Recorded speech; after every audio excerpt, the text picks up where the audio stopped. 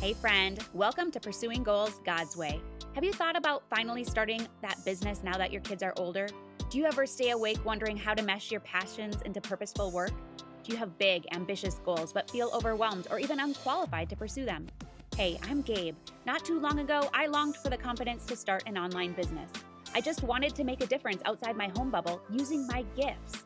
But I kept telling myself that I wasn't good enough. I didn't know enough, and I didn't have enough time. Until I realized something huge. My kids need me to be their example, and they need to see me win. And yours do too. In this podcast, you will learn how to clarify your goals, plan with purpose, and ditch your distractions. If you're ready to make an impact and an income, all for the glory of God, then you're in the right place. As an avid runner, I believe life is one massive marathon. It's up to you to run your own race and to finish it well. So lace up those running shoes, pop in your earbuds, and let's do this thing. Hey, friend. Welcome to Pursuing Goals God's Way. So excited to have you hanging out with me today. Again, my name is Gabe Cox. I am the host of this show and so glad you are here. Today, I invite you to join me on this journey of ruthlessly eliminating hurry. Now, that doesn't mean that you can't have goals and dreams. It doesn't mean stop everything you're doing. It means stop being so busy that you're always in a hurry. If you're following along, I'm reading The Ruthless Elimination of Hurry by John Mark Comer, one of my favorite books, and I encourage you to pick up a copy to read along with me. I'll leave a link in the show notes if you want, but you can always just search it on Amazon. And I want to bring you short snippets of encouragement each week to finish our year strong. All right, here's the thing. I want to know, when you ask anyone how they're doing, what do they usually reply with? Is it, good, just busy? Do you tend to reply that way too? I feel like that's what we do. I think about it, and much of the time, that's what I say. I'm doing good, just have a lot on my plate right now, feeling a little bit busy. Everyone is busy these days. Busy is a badge of honor. Busy is the thing of the day. If you're not busy, you stick out like a sore thumb. I mean, I can't stand it. I'm just going to be a little bit transparent here, but I can't stand it when my hubby sits on the couch doing nothing. Sorry, honey, but it drives me nuts. He knows that too about me. I'm like, you're being lazy. But isn't that hustle culture? Saying we shouldn't take downtime? We shouldn't not be in a hurry? We have to keep going and going and going until everything is done. But nothing really ever does get done, does it? Things just continue to pile on our to-do list with no end in sight. Sometimes I feel like I should be a little bit more like my husband. Corrie ten Boom puts it near perfectly when she once said that if the devil can't make you sin, he will make you busy. So true, right? Just think about it. When we're too busy, we don't have time to sit and be still. We don't have time to help our neighbor in need. We don't have time for deep conversations or connections, what we long for as women, right? We're just moving at lightning speed without too much intention, trying to get it all done. Here's the important part though. When we're living lives that are too busy, we don't have time to spiritually connect and grow. The enemy knows this, and possibly one of the greatest enemies in our day is busy. When was the last time you just took a casual stroll without something playing in your ear? Or sat on the couch in silence without your phone attached? Now, here's the thing. We could say Jesus was busy too. And he may have been busy. He had a lot going on, but he was never in a hurry.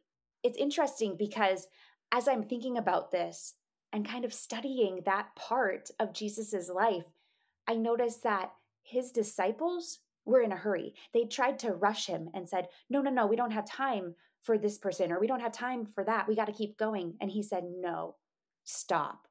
Let them come to me, right? We are called to work and to be fruitful for the things that matter. You may have a full schedule, but it's when we are always in a hurry, always feeling behind, when it becomes our greatest enemy.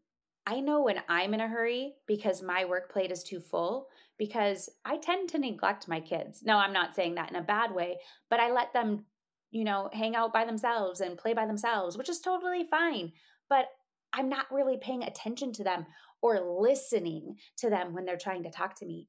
Or when I'm late for an appointment, I'm mad at every other driver out there, or maybe at the lights that naturally are red on the days that I'm behind schedule. When I am running from activity to activity, I can get quickly irritated. That is hurry, and that's not healthy. Now, I've done that way too long, even with trying to slow down. But I've decided it's actually time to figure this thing out. In John Mark's book, he shares an Obstacles to Growth survey that was conducted by Michael Zigarelli from the Charleston Southern University School of Business. The survey was conducted with more than 20,000 Christians across the globe and identified busyness as a major distraction from spiritual life. Here was his hypothesis, and I find it so fascinating. He says, it may be the case that 1, Christians are assimilating to a culture of busyness, hurry, and overload, which leads to 2, God becoming more marginalized in Christians' lives, which leads to 3, a deteriorating relationship with God, which leads to 4, Christians becoming even more vulnerable to adopting secular assumptions about how to live, which leads to 5, more conformity to a culture of busyness, hurry, and overload. And then the cycle begins again. I see it. Do you? Busy, rushing, hurry. It all becomes a distraction to sitting at the feet of Jesus and allowing him to lead our lives, allowing him to lead our work, allowing him to lead our family, allowing him to lead our business. But think about this. Love, joy, and peace don't mix with hurry. The more present we are to the now, the more joy we'll have. So this week, I challenge you to take time out for a silent walk free of noise. Slow down and listen for what you may hear, and then take a few minutes to journal how it went. Better yet, do this a few times this week and see what happens. Another thing I'm being challenged with is to not go through the drive-thru, but to actually go into the restaurant if we go out. And not doing the self-checkout at the stores, but actually standing in line for the human to help me out. Now, I normally do this anyway, but I've found myself in a hurry that I feel like I don't have time to wait. And one of the reasons I want to do this is because I want to show the store that I want a human helping me. It helps retain jobs. It's more personal. It gives you more connection while you're out. And it helps us not be in a hurry. So, how about you? What do you want to try this week to not be in a hurry? I encourage you to slow down in some way, even if it's in one thing, one time this week. Just see how it makes you feel. See if it helps you retain more peace and joy in your life. The first thing we do need to do is recognize the hurry. Then slowly we can do something about it. I'm excited for the weeks ahead. I have so much more to share because I am learning so much, and I am doing this right alongside you.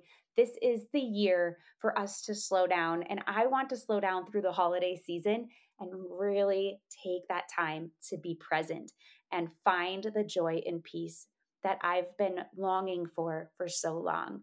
And I know you probably are feeling the same way. So let's do this together. I want to close us in prayer before I let you go for the week.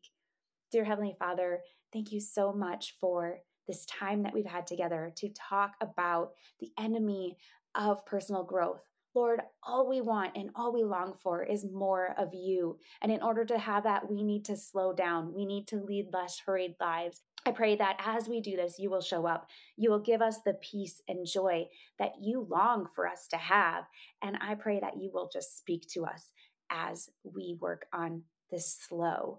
And not just being slow, but actually doing your work and doing it thoughtfully and fruitfully and thankfully, but doing it without feeling like we're in a hurry.